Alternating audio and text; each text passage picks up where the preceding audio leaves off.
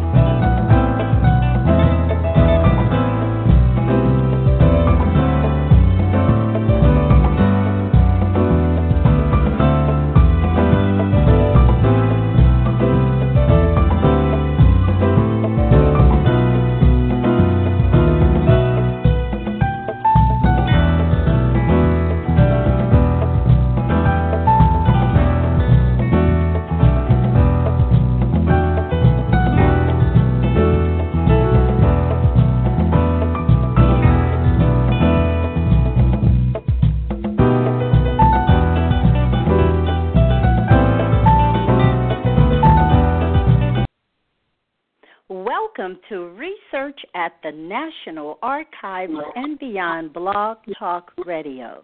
This is your host, Bernice Alexander Bennett, and I want to welcome the callers and chatters to Research at the National Archives and Beyond.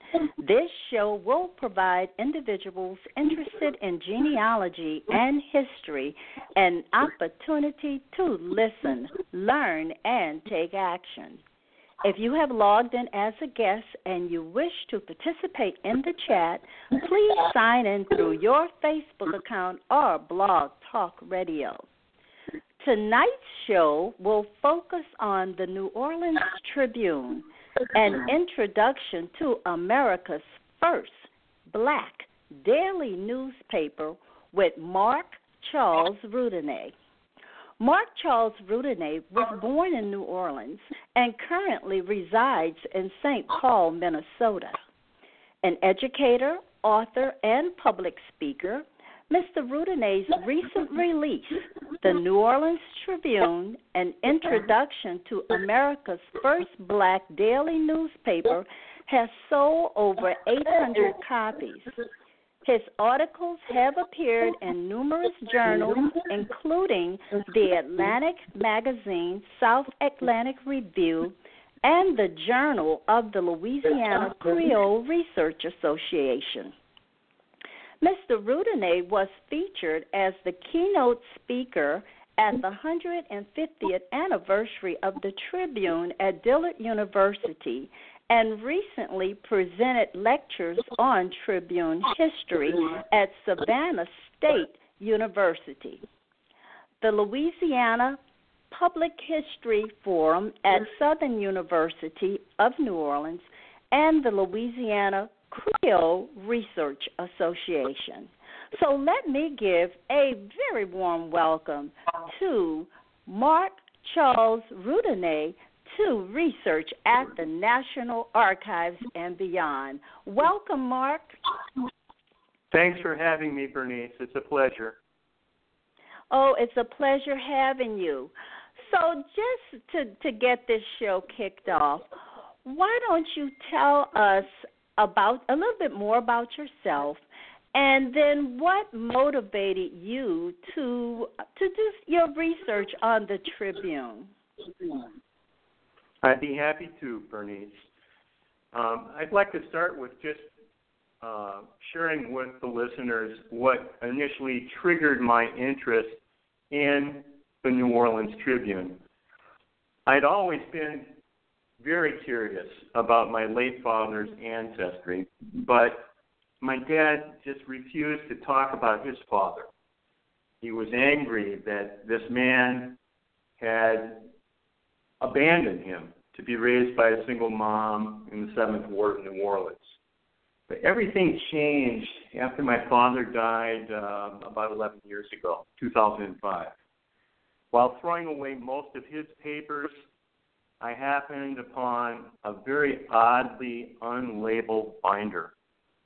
And when I opened it, the first thing I saw was an image of Dr. Louis Charles Roudanez and information on his 19th century newspaper, the New Orleans Tribune. And I thought to myself, I remember Louis Charles Roudanez. That was my father's name. And the picture of the publisher of America's first black daily newspaper resembled my dad. So for a stunning instant, my heritage had reappeared from a historical fog. I was very confused and proud at the same time, and of course, I was just tremendously excited. So I began flipping through the pages of this binder, and I was dumbfounded to discover a hidden past. Inside were old photographs, birth, marriage, death certificates, historical records, and all kinds of other genealogical traces. The records showed that my ancestors were Creoles of color from Louisiana. And growing up white in New Orleans, I had no idea of my Creole ancestry. But I remember being most amazed at the fact that I was the great-great-grandson of Dr. Louis Charles Roudanez, who was a luminary, a leader in America's first civil rights movement, and the publisher of America's first black daily. So I was confronted with an undefinable realization. I was no longer who I thought I was. I know that I received a great gift. I knew then and there that I was going to use it wisely to honor a tremendous legacy. And that's why I'm here with you tonight, to help shine some light on the most important part of this legacy. And that's the story, the inspirational story of America's first black daily, the New Orleans Tribune. Well, I have to tell you, you're getting a reaction from the chatters. Okay. Angela's saying, imagine such a find. James is saying, nice find. Selma, what find? Who found? Oh, wow. So he had no idea. Amazing. So this is certainly an amazing, amazing find for you. Now, I'm having a question about sound. So we need you to kind of adjust your sound a little.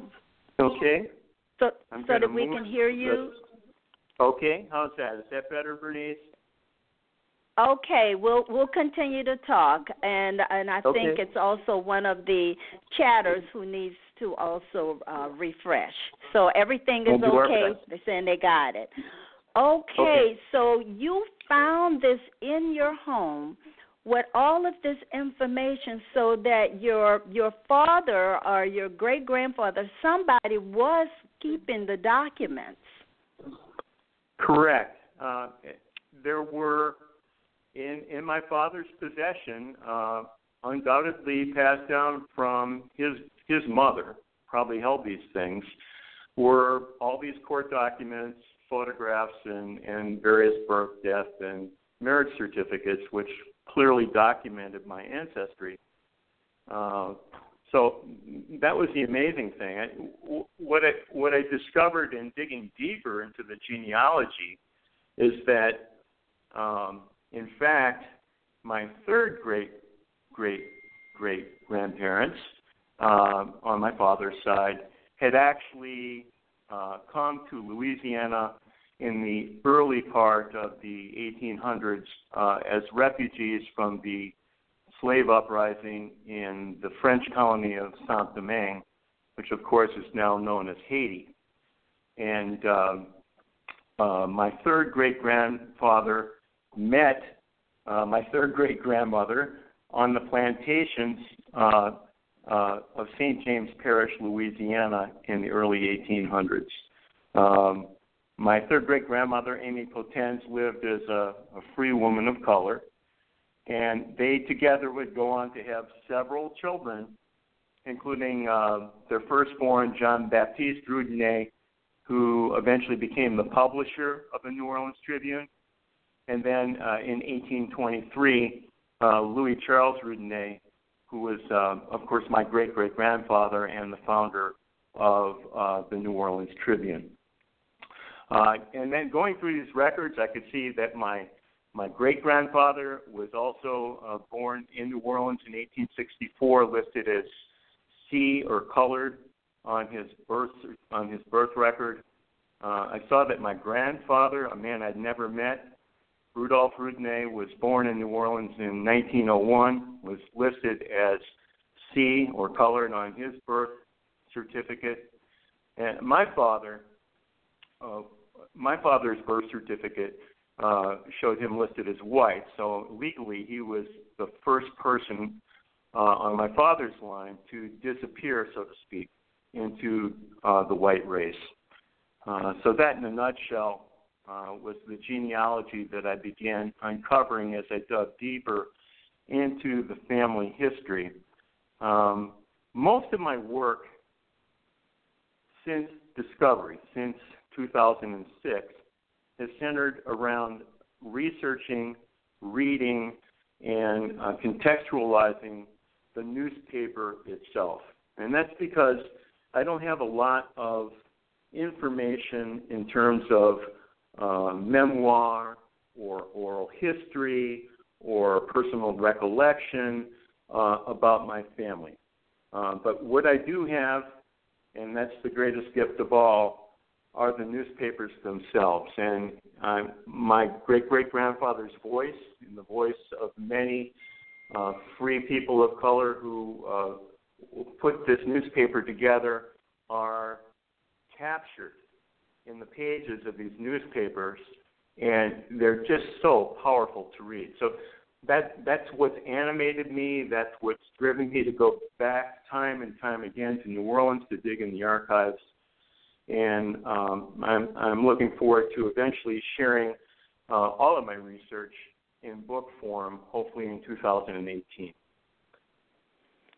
Well, it's certainly something with your find to really stimulate you to want to find out as much as you can about your heritage and about this newspaper. Now, there are several questions, and I'm going to ask you one of the questions. They want to know, do you have pictures?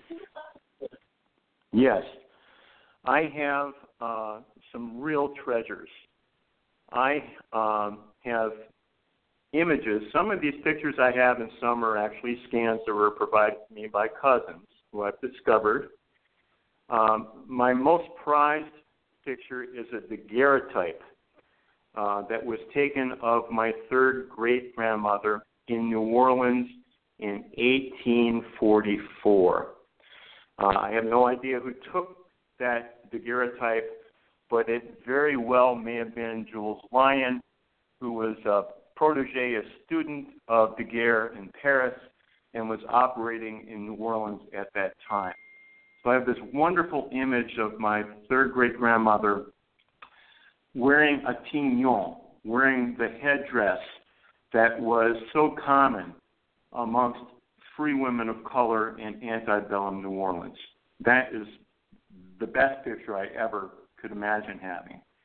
I also have photographs, three photographs of my great-great-grandfather, an early photograph from his wedding album, a picture that was taken later in the late 1860s, and another picture that was taken just before his death in the late 1880s. And there are a slew of other photographs that include my great-grandfather, my grandfather, and they're just wonderful to see. I also have some images of my great-great-grandmother, Cile Soleil, who was also, like Louis Charles Roudanez, a free person of color in antebellum New Orleans. And altogether, I would say my collection is about 30 photographs. Wow. That is wonderful. Now, there's a question, and we're going to get into more about the Tribune, but your family member, you said your father was the first one listed as white. Did your father remain in New Orleans, or did the whole family move away? We stayed in New Orleans from 1951 to 1957. And then my family moved north to the Chicago suburbs, and I was raised in the Chicago suburbs. My recollection of New Orleans is good, but it's the recollection of an older man who's thinking back 60 years ago. Okay, so you really didn't have that whole New Orleans growing up with the whole culture of New Orleans. No, not at all. Not at all. Now, my father, it's interesting, my father, who lived as white, lived in the heart of the Creole of color community in New Orleans. He lived at 1852 Hope Street in the 7th Ward, right by St. Augustine High School. So go figure. Oh, yes, I know exactly where that is. Mm-hmm. Okay, so there's another question. So having grown up primarily as white, what was your perception then of people of color? Well, growing up, my perception of people of color was very, very naive because I lived in an all-white world. I went to all-white high school. I went to a college which was 99% white. But I never felt any prejudice or any kind of ill will towards anyone of color ever growing up. Certainly, I have become much more aware post-discovery in the last 11 years of what that means for me and what racial identity means for me. But overall, I would say that my perception is that I embrace that part of my ancestry which is African, and I embrace that part of my ancestry which is European. And those ancestries blended together in Saint-Domingue and continue to blend in Louisiana, and that's part of who I am. So I'm proud of that. I'll claim that. Okay.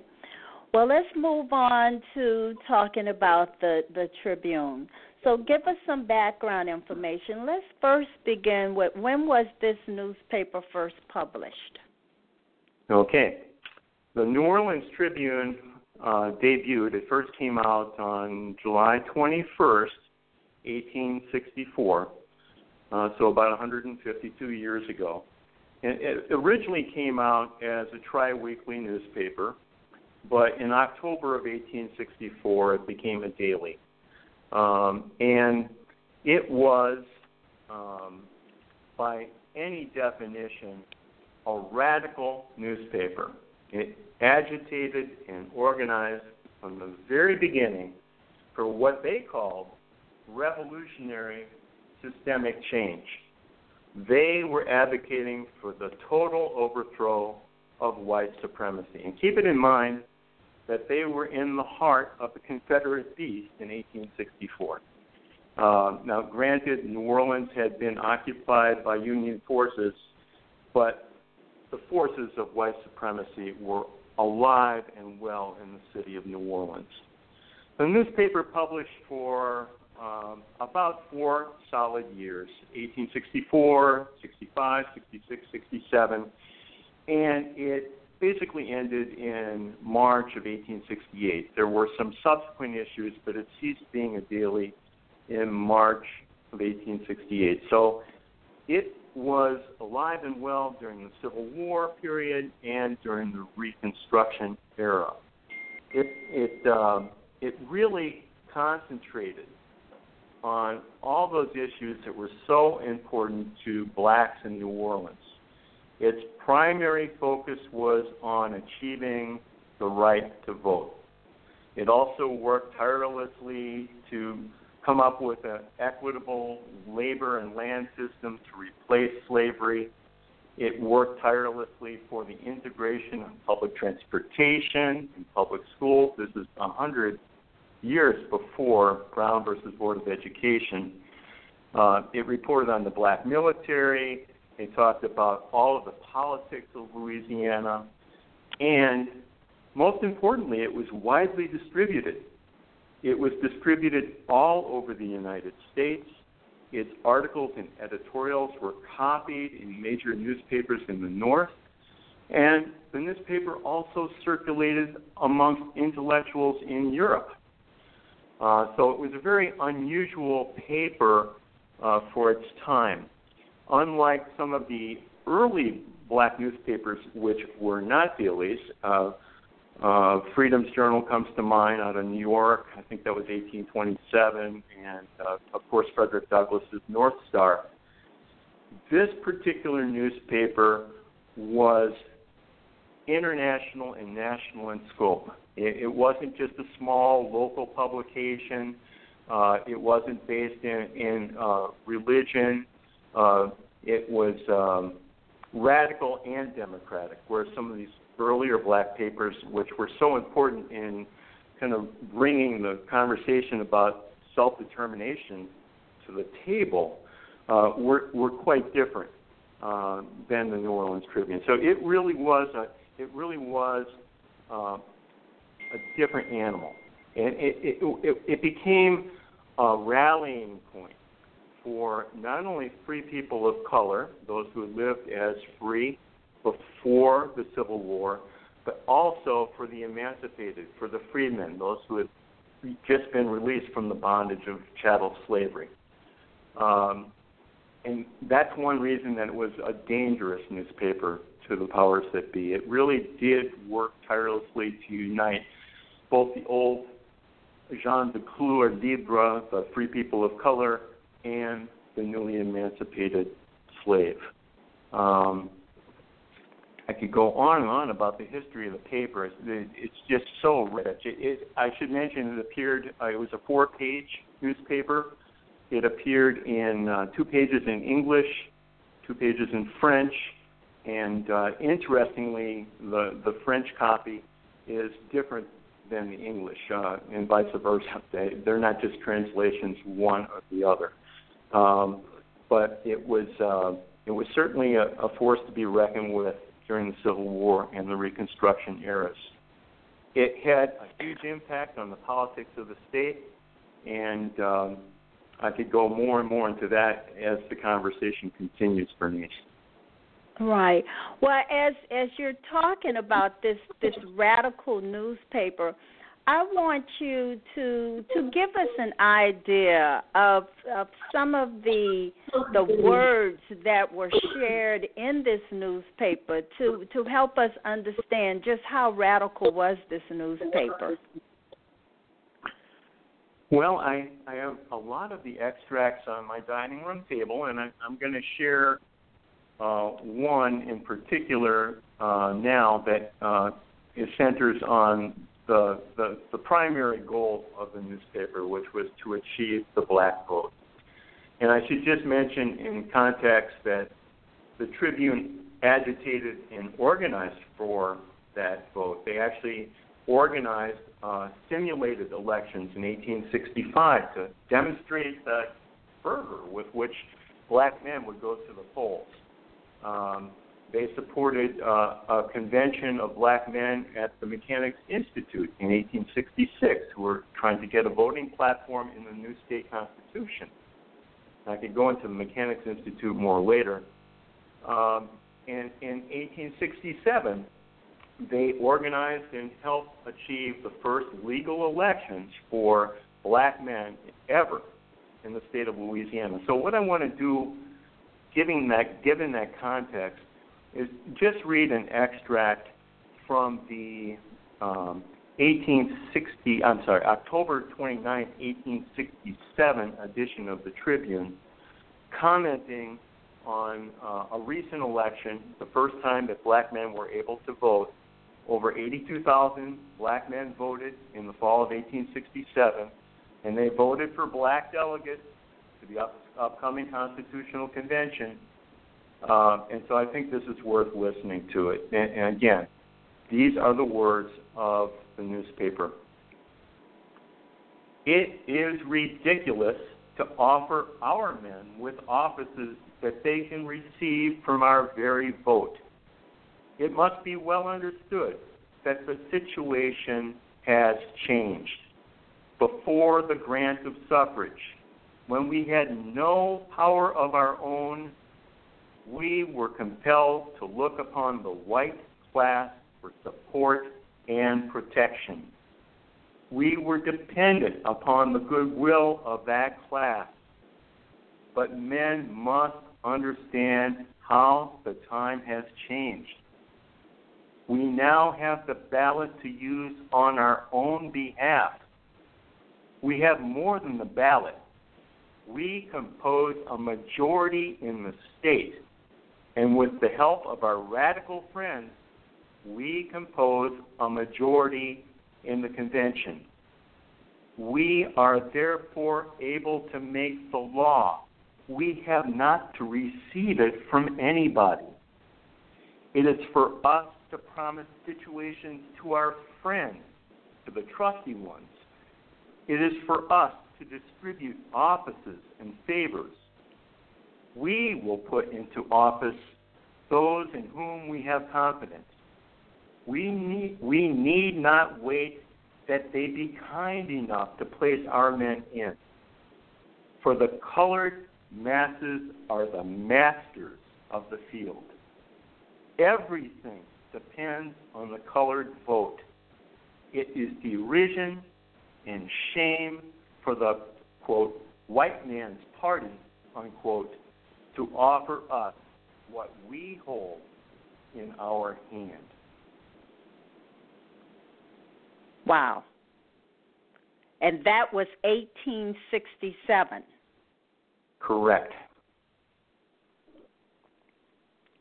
Wow. It is incredible and very powerful. You know, and those black men elected a biracial Louisiana State Constitutional Convention. And that was the convention that put together the groundbreaking 1868 Louisiana State Constitution that included all of the strong civil rights provisions that the Tribune had campaigned for. That's universal male suffrage, equal rights, citizenship, integrated public schools, Confederate disenfranchisement. I could go on and on. Racially proportional representation. They repealed the old black code laws. So it really quite amazing situation. They realized that the black vote meant black power, and they actually achieved that in 1868. Wow. I'm just listening to you, and I'm thinking about, today. And as I began to read your book, your introduction, I kept saying, I'm reading stuff, and it's like it's happening today. But it happened 100 and something years ago.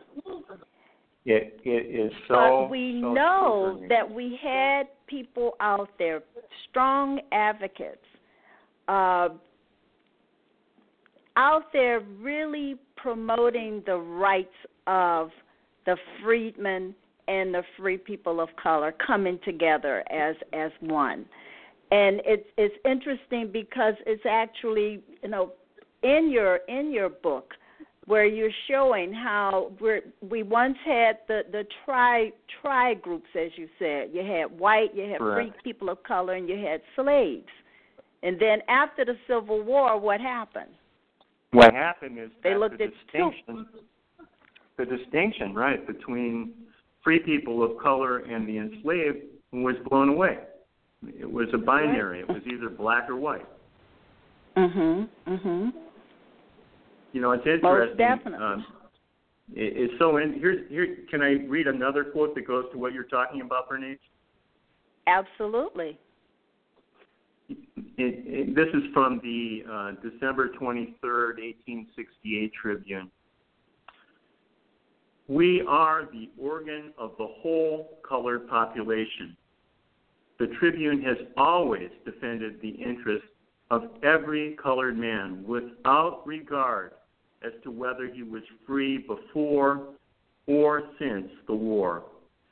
We have taken our brothers who have just emerged from slavery by the hand, and we have warmed their benumbed limbs, which are loaded with the shackles of slavery. We do not feel ashamed of them. They are us, and we love them, as we do ourselves.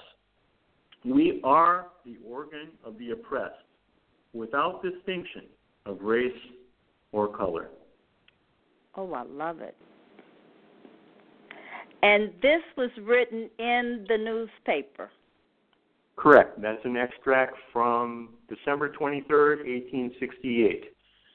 And as you mentioned before, Bernice, it's the past is always present. A lot of the extracts that I can share with you and listeners are so relevant to what's going on today. Are you ready for a few more? Yes. Got a few. It's hard to know where to start. And then we'll take a quick break because I know there's so much in this for people to hear. There's a comment coming out that history is repeating itself. It certainly is, and I think it's very important in these difficult times that we're in today, right now, to understand the lessons of history.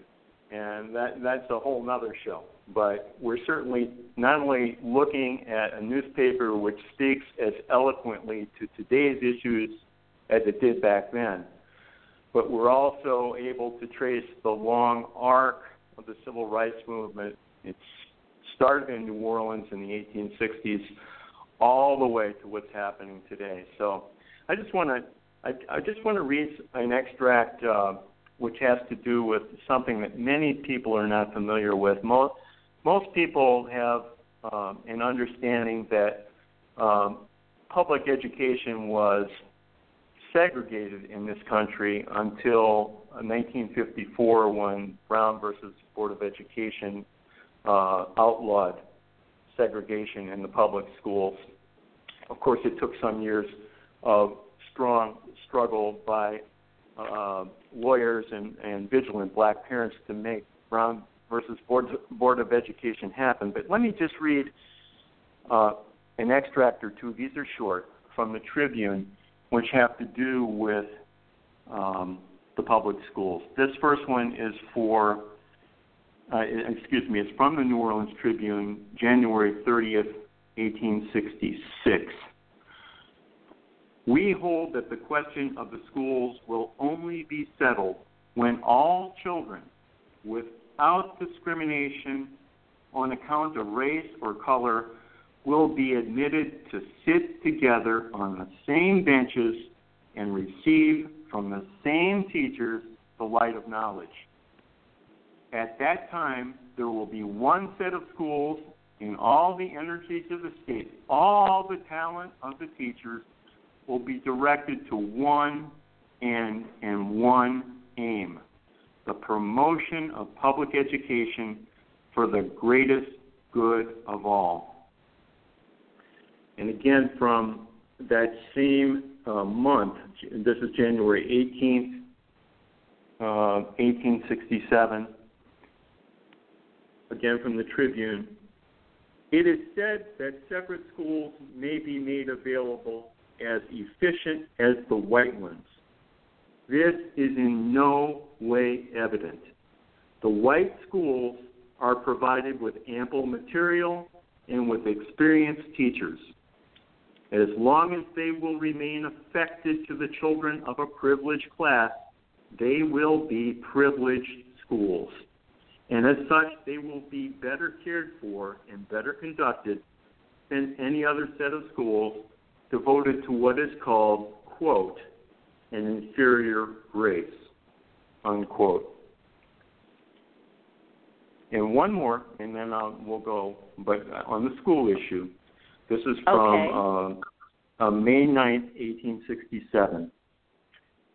The idea of having schools over which will be inscribed, quote, for children of fair complexion only, unquote, or, quote, for children with blue eyes only, unquote, and other schools set apart for, quote, children of dark complexion, unquote, and, quote, for children with dark eyes, is of itself ridiculous. The time has come to consider the propriety, justice, and simplicity of admitting all children into the public schools. The next step is to do away with the distinction of race in the public schools as it has been done away with in the city's streetcars. And I should just mention, too, that the state constitution, which the Tribune helped write, legally mandated black children's access to public schools and did make segregation illegal. And very vigilant black legislators and parents overcame extraordinarily vicious white resistance and established a well-managed system of 21 integrated public schools in New Orleans in the 1870s.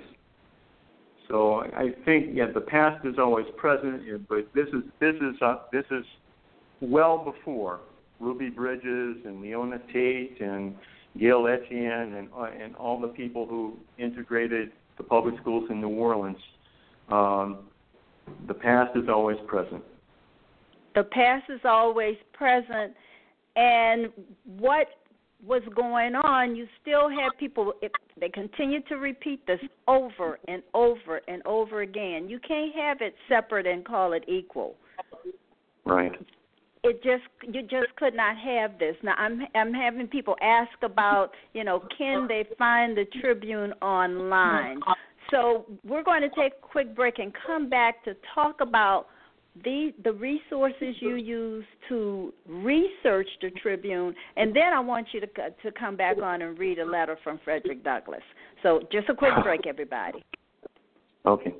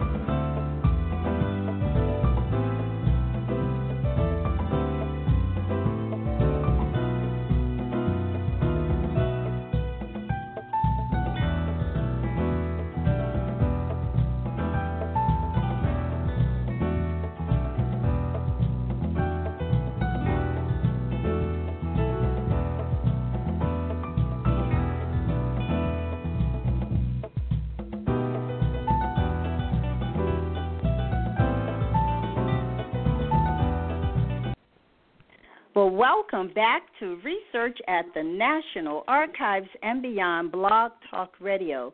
This is your host, Bernice Alexander Bennett, and you can join me every Thursday at 9 p.m. Eastern Time, where I will have an expert to share resources, stories, and answer your burning genealogy and history questions. Remember, all of my guests share a deep passion and knowledge of genealogy and history. All of my shows are available as a podcast immediately after the broadcast, and they can be downloaded from Blog Talk Radio, iTunes, TuneIn.com, and Stitcher.com. Now, I have opened the phone lines for questioning, and if you would like to just call in and ask a question or make a comment, please call 646-200-0491 and press 1 to speak to the host. When you call, I will call out your area code and you will be live. So you have been listening to Mark Charles Roudanez discuss the New Orleans Tribune, America's first black daily newspaper, and he's shared with us some very moving abstracts. So, Charles, before we go any further, I'd like you to just read the letter from Frederick Douglass. I'd be happy to, Bernice. This letter appeared in the New Orleans Tribune on October 27th, 1865. And just a little context before I read it. Frederick Douglass had met the publisher of the Tribune, my great-great-uncle Jean Baptiste Roudanez, on the speaking tour, the abolitionist speaking tour. They met in Boston. This was after Roudanez and another free man of color, Arnold Burtnell, had delivered a petition to Abraham Lincoln demanding the right for black men to be able to vote. And this letter from Frederick Douglass is reflecting back on their meeting in Boston. It's from Rochester, New York, October 9th, 1865. Mr. Roudanez, dear sir, absence from home on a lecturing tour is my apology for not sooner sending you a line in answer to your inquiry whether I ever see the Tribune. I have to say that I not only see it sometimes, but that I see it and read it with very great pleasure. I am proud that a press so true and wise is devoted to the interests of liberty and equality in your southern latitude. The time that I predicted in your presence at that memorable dinner at the Parker House, Boston, is now upon us. While the war lasted and loyal blood flowed at the call of rebel steel, the great North was virtuous and held the colored race in high esteem. Black soldier meant black citizen. The bayonet meant ballot. But matters have changed. The war is ended, and it seems to me that there is a settled determination in high quarters to hand the country over to its former rulers and the black man back again to a condition little less degrading than his former one. I do not, however, think that this effort on the part of our enemies can long succeed. The Negro question is a live one and will not be buried alive. If so buried, it will defy the tomb. Never until justice is done the Negro can this country have peace. If we cannot get justice under Johnson, we will go before the country in 68. And if we fail then, nothing daunted, we shall fight on until victory is secured. I am looking for a stormy Congress. It seems plain to me that Johnson has sold us, but it remains to Congress to pass upon the bargain. I have still some hope in Congress. Strong men all over the North are demanding suffrage for the colored people of the South. Manhood suffrage is now the popular idea with the choice and master spirits of the North. Keep your little sheet in the breeze. Hold up this one grand idea without compromise or qualification, and we shall come out right in the end. The cause of our race is one, whether at the North or the South, and every upward movement at the South in our behalf is instantly felt here. You may depend upon me to do what I can in the right direction here. With best wishes, I am, dear sir, very truly yours, Frederick Douglass. Wow. Now, where did you find that letter? I found that in, that was presented to me by members of the Louisiana Creole Research Association and their friends at a luncheon about 5 years ago. And then subsequently I found it on microfilm, where most of the papers were preserved by the Library of Congress. And it can also be found in digitized form through Redex Newsbank. And I can talk more about those kinds of sources if people are interested. Well, yes, they are interested. So if you could just tell us a little bit more about, part of your research at the Library of Congress and other sources. Well, absolutely. Now, we're fortunate in that the Library of Congress preserved about 1,200 issues of the New Orleans Tribune. And those were put on microfilm. The original newspapers were destroyed, but we have the microfilm records. And as you know, reading microfilm is very difficult on the eyes, and we're talking about thousands of pages worth of text in English and in French, and some of the copies are not well reproduced. You'll see the curve of the page and so on and so forth.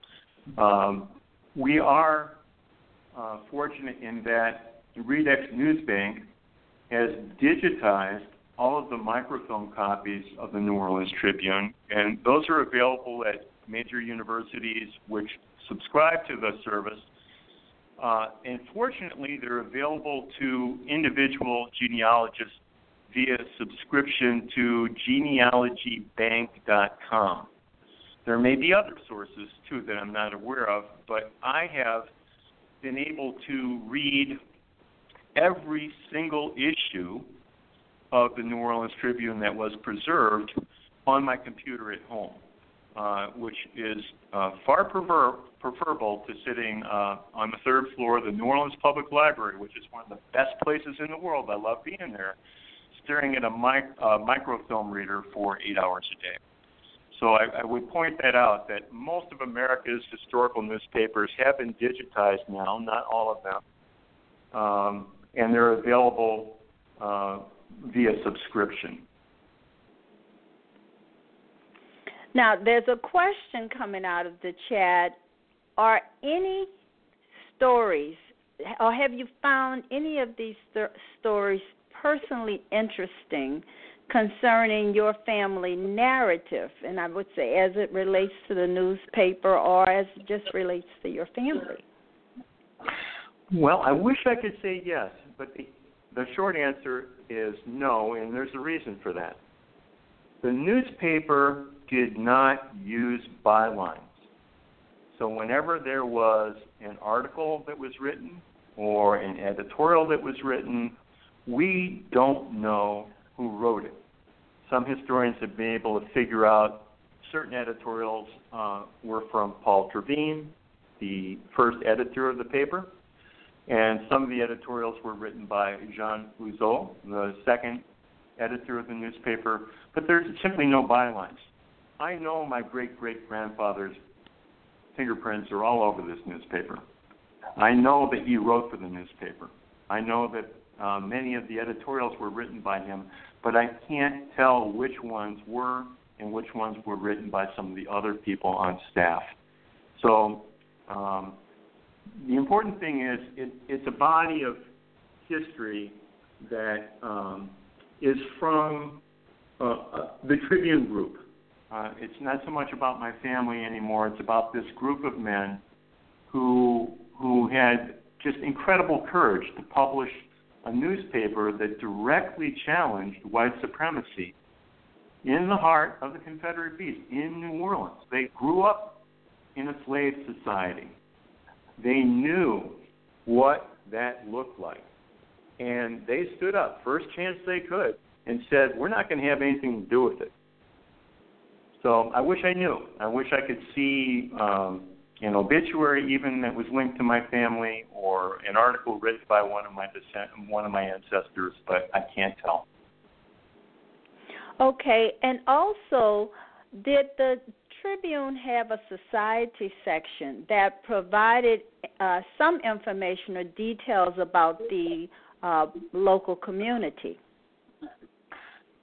They had items of public interest that were published. It wouldn't really be what I would think of as a society section. And their different columns and sections in the newspaper changed quite a bit over the years. But I will say this. Many of the Republican ward clubs, many of the society, mutual aid societies that thrive in the free community of color had their information advertised and published in the newspaper. For example, when the Free People of Color of New Orleans were organizing first time for the black vote, they met at I'm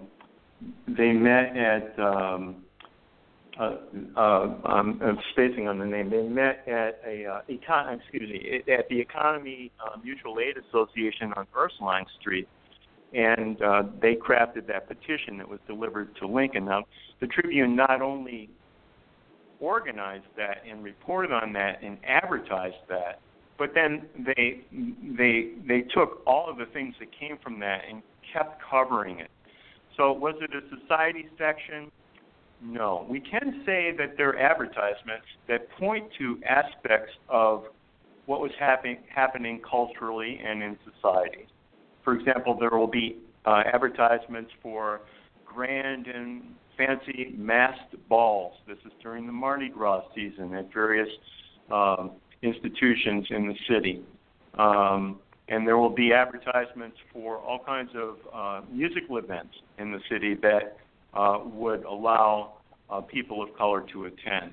So in that sense, yeah, they were reporting not just on the politics, but also the culture of what was going on in the city.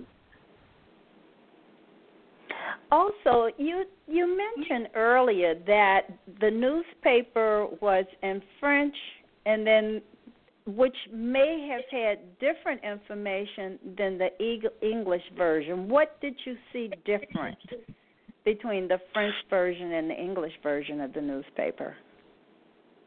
The French version was notably different in two main respects. One is that their coverage of international news, what was happening in Europe in particular, was very robust, and that basically didn't show up often in the English language section. The other thing that the French language section did that didn't appear in the English language section was to publish what they called les feuilletons, which was a serialized novel, so that readers in French could follow a chapter per issue in basically what would be a romance novel. So those were two of the primary differences that I can note. I can also say that most of the obituaries that appeared in the Tribune were in the French section, and we have to remember that the readers of the Tribune section were comprised of the formerly so-called free people of color who, you know, at the time of after Union occupation just became black in New Orleans. Okay. Now, do you have any more abstracts you would like to share with us? I've got several. I think it's hard to know where to start, but I think that one thing that I'd like to read has to do with a phrase called "too soon men." And this is from the April 26, 1867 New Orleans Tribune. It's a very short extract. "We can but laugh when men tell us it is too soon. The too soon men opposed the abolition of slavery, the arming of the colored men, the granting of civil rights, the universality of suffrage. We need no too soon men. We need men of action, boldness, and sincerity. And when I read that, Bernice, all I can think of is Letter from a Birmingham Jail. Yeah. And I'm just going to very quickly just quote from Martin Luther King. When you have seen hate-filled policemen curse, kick, brutalize, and even kill your black brothers and sisters with impunity, you will understand why we find it difficult to wait. There comes a time when the cup of endurance runs over. 96 years after the Tribune wrote, "Too soon, man." Too soon, man. Too soon, man. Here's another one. And I mean, there's comments coming out. Yes, the similarities of then, from then to now, there are similarities, definitely. Here's another one. And this is from the New Orleans Tribune, February 10th, 1867. You got to remember, this is like 151 years before, Philando and Tamir, Jamar, let's say their names, Sandra, Freddie, Eric, Michael, Trayvon. Here's what they're saying. The colored people are arrested for trivial offenses for which the whites are permitted to go unmolested. And after arrest, they are punished very severely for offenses for which the privileged class are generally excluded for the first time. A white man may travel over the whole city at night with a bundle under his arm, while a colored is suspected of having stolen the articles which he carries with him and is arrested as being suspicious. The judge or jury who tries him is determined beforehand to declare him guilty. No chance is given. No time to prove his innocence is allowed him that would be given to a white man. He finds no sympathy. The very color of his skin is taken as a sign implicating guilt. Wow. That's giving me chills. I mean, I want to cry. I mean, oh my goodness. That could have been I tear up when today. I read these. I tear up. I tear up when I read this paper. It is so amazingly powerful. It is. We have a comment in the chat. Please hurry up and get your book published and then take my money. James Morgan. Now, Mr. Okay, Morgan, so tell us, when will we see your book? Okay, there's something I have to say first, which is that the introduction to the New Orleans Tribune, America's first black daily newspaper, is available for free online. And my website, which is www.roudané, that's ROUDANEZ.com, has all of my research. It has dozens of these extracts that you can read for yourself. It has the complete text of my introduction, my little monograph that I wrote in conjunction with the 150th anniversary of the newspaper. It is chock-a-block full of very interesting short video pieces that we've put together. It's a very robust website that includes scholarship, academic work on the New Orleans Tribune.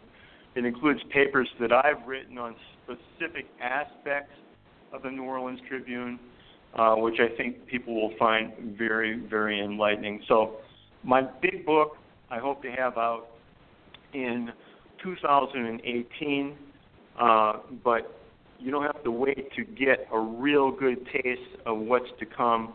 My upcoming book is tentatively entitled The Color of Freedom, the story of America's first black daily newspaper, the New Orleans Tribune. And what it's going to do is just offer this very crucial lens with which we can understand this early struggle for civil rights from the perspective of those who fought for them. I'm not talking about footnotes or sidebars. I'm using the editorials and the articles as a starting point to examine the history of all the battles of the 1860s. The battle for the black vote is a chapter. The battle for integrated public schools, another on integrated public transportation, equal treatment in the courts of law, their struggle for control of the state government, their plans for redistribution of plantation lands to the emancipated slave. I think one chapter also, which is just dealing with their unity between the formerly free people of color and the emancipated enslaved population. So look forward to that in 2018. Right now I have a very unwieldy 600-page draft. I'm in the process of editing and condensing it. So that's what I'm shooting for. Well, we're certainly looking forward to reading your book. And there's a comment coming out of the chat from Michael Henderson saying, excellent resource and a must-have for any historian and genealogist. Thank you, Mr. Henderson. And so with that said, Mark, I want to thank you so much for joining us tonight.